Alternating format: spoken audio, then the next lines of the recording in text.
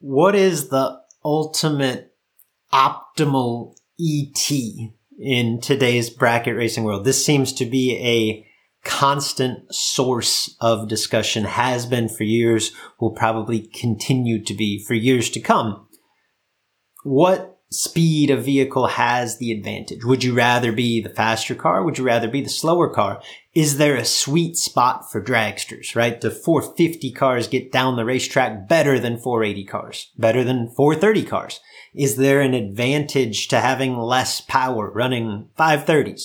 What about door cars? Is there a limit to a good back half car in terms of how fast you can go? Is the overtired, underpowered approach best? What about a full tube fast bracket door car? The truth is, I've seen all of them win. You've seen all of them win too.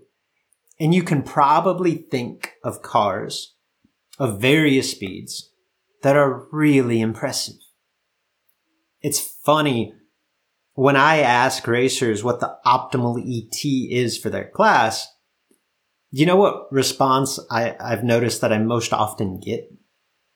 When I ask this of racers that don't have a ton of success, they almost inevitably pinpoint something beyond their current combination, right? If they're not having success with their 570 back half door car, they say, this car would work better if I took some power out of it and ran 620s or something like that.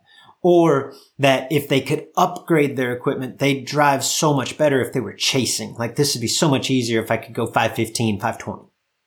The struggling dragster driver will tell me they need to go faster to make the car hit the tire, or slower so that they can more easily judge the slower door cars. But do you know what consistent winners say when you ask their advice? When you ask them, what's the optimal ET? Scotty Richardson wins the Spring Fling Million a few years ago in a Chevy 2-dialed 580s. And his quote is something like, "I really believe this ET is the sweet spot." Kevin Brannon wins everything under the sun running 440s and says something to the extent of, believe it or not, this thing just gets down the track better than most of the 480 cars. Gary Williams is still winning at a high level, going, 470s? And if you ask him, he says something to the effect of, that's just the speed where I'm most comfortable. It's where I drive my best. Nick Hastings wins in the 620 range and says something to the effect of, my car will go down any track. It'll go down a dirt road. Do you see a theme here? Right?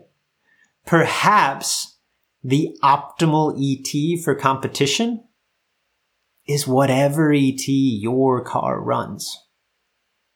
Assuming, of course, that you allow yourself to believe that.